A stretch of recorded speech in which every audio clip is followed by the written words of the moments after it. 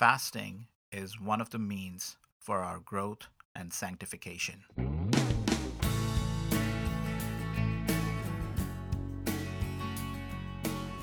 Welcome to the audio blog of JP Cross Ministries. Our goal is to glorify God by simplifying seminary level biblical content and making it real through practical application to the everyday Christian. For more information, please visit our website at www.jpcross.org, where you can also find the transcript of this article. We pray you will be built up in the Lord Jesus Christ as you listen. Article title: New Year, New Discipline, Fasting. Fasting is the most puzzling of all disciplines for Christians. In today's world, it is seen primarily as a means to lose weight. The latest buzz about intermittent fasting has definitely piqued the interests of people all over the world.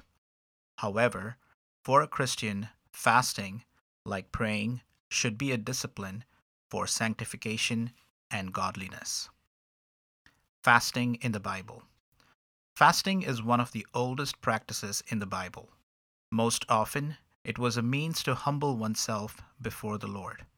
There are numerous instances of people fasting, including Samuel, 1 Samuel chapter 7 verse 6, David, 2 Samuel chapter 12 verse 16, Jehoshaphat, 2 Chronicles chapter 20 verse 3, Nehemiah, chapter 1 verse 4, Esther, chapter 4 verse 16, Daniel, chapter 9 verse 3, the people of Nineveh, Jonah chapter 3 verses 5 to 8, and many others. However, there is no greater example than Jesus, when he spent 40 days and 40 nights fasting in the wilderness. Matthew chapter 4 verse 2. His disciples also fasted after Jesus' ascension. Acts chapter 13 verses 2 and 3, chapter 14 verse 23. If the Bible has so many examples of fasting, then why are Christians so confused about it, and sometimes even averse to this discipline? How many of us know fellow Christians who fast regularly? How often is there a sermon in our churches about the need to fast and the ways to fast? Unless you're doing it to lose weight, it seems like a ridiculous idea to deny oneself food in today's world when instant gratification and self-indulgence is the norm. However, fasting is one of the things that Jesus expects us to do as his followers for our growth and sanctification. Jesus expects we will fast. Christians will agree that they are expected, in fact required, to pray regularly and also give regularly. We know this because Jesus himself said so. Matthew 6 is a favorite passage for everyone when it comes to these disciplines.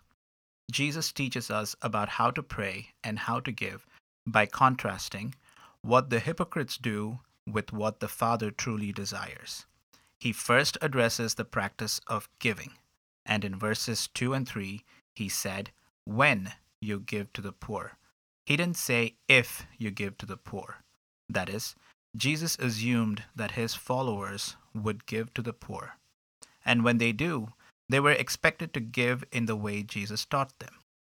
Similarly, when it comes to praying, Jesus spoke about it in the same way in verses 5 through 7.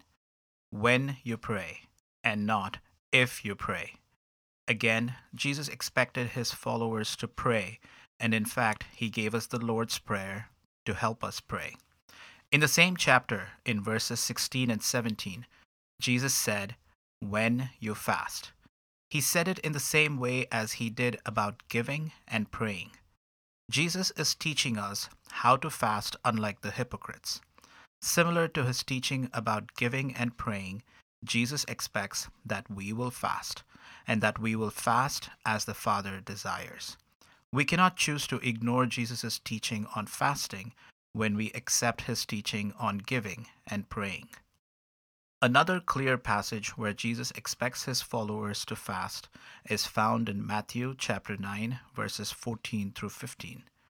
At Matthew's house, when the disciples of John the Baptist asked Jesus why his disciples did not fast, he said that as long as the bridegroom, Jesus, is with them, there is no need to fast. However, when the bridegroom is taken from them, then they will fast. The bridegroom was taken away from us in his ascension. He is now seated at the right hand of the Father in heaven. And now is the time for his followers to fast, as he said they will. But how exactly do we fast? What are the things we should do or not do? How do we fast? Before we discuss how to fast, let us look at what fasting is. Fasting is typically understood as abstinence from a particular desire or need. We may give up different things, including food, TV, social media, etc. While these may be helpful and even legitimate abstinences, the Bible considers fasting primarily with respect to food. It is a believer's voluntary abstinence from food for spiritual purposes. It is voluntary and for spiritual purposes. First of all, fasting should have a purpose. Without a purpose, it becomes an exercise in testing one's willpower. It will be something one simply endures. Without a purpose, fasting can be compared to running a race without a finish line. Secondly, fasting without a spiritual purpose does not produce godliness. The hunger we feel during our fast should remind us of our purpose in fasting, and consequently push us to seek God. We can see many purposes of fasting in the Bible. However, none of them are to earn God's favor. There is nothing we can do to manipulate God. Our works are filthy rags before Him. Isaiah chapter 64, verse 6. Jesus is the only one who lived a perfect life and paid the debt we owed for our sins. In Him alone we are found acceptable before God. His righteousness is our righteousness. We fast for various reasons, but not to earn our way into God's grace. Fasting can be practiced for the following reasons. Number 1, to strengthen prayer. Ezra chapter 8 verse 23, Daniel chapter 9 verse 3, Acts chapter 13 verse 3.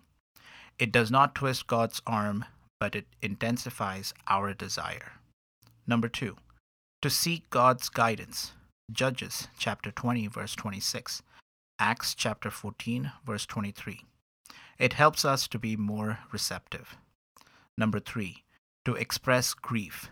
1 Samuel chapter 20 verse 34, 2 Samuel chapter 1 verses 11 and 12. Number 4, to seek deliverance or protection from God. 2 Chronicles chapter 20 verses 3 and 4. Esther chapter 4 verse 16. What would it look like if we first fasted in light of imminent adversity? Number 5, to express repentance and return to God. 1 Samuel chapter 7 verse 6, Joel chapter 2 verse 12, Jonah chapter 3 verses 5 through 8. Number 6, to humble oneself before God. 1 Kings chapter 21 verses 27 to 29, Psalm 35 verse 13, just as kneeling or prostrating in prayer. Number 7, to express concern for the work of God. Nehemiah chapter 1 verses 3 to 4, Isaiah chapter 58 verses 6 to 7, Daniel chapter 9 verse 3. Number 8, to minister to the needs of others. Isaiah chapter 58 verses 6 through 7. Share your food with someone who cannot afford it. Number 9, to overcome temptation and dedicate oneself to God. Matthew chapter 4 verses 1 through 11.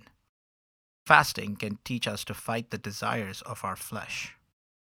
Number 10, to express love and worship to God. Luke chapter 2 verse 37. Anna expressed her love for God through fastings and prayer. John Piper said, "What we hunger for most, we worship." How often should we fast?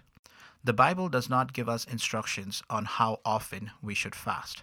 However, as explained above, God expects us to fast on a regular basis. It is up to the individual to discern how often he or she should fast. Note: please seek medical advice before fasting to ensure no adverse effects. How long should we fast? The Bible does not give us instructions on how long we should fast either.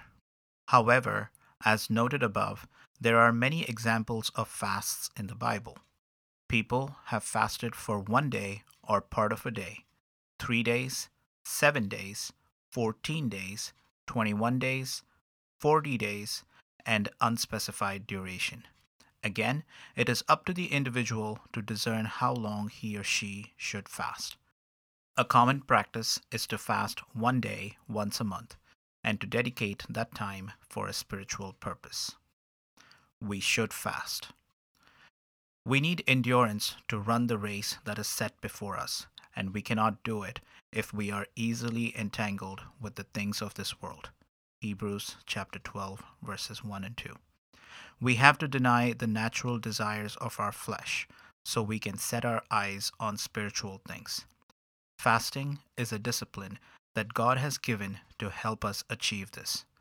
As we begin the new year, let us include fasting as a regular spiritual discipline in order to seek the things that are above rather than the things that are on the earth. Colossians chapter 3, verse 2.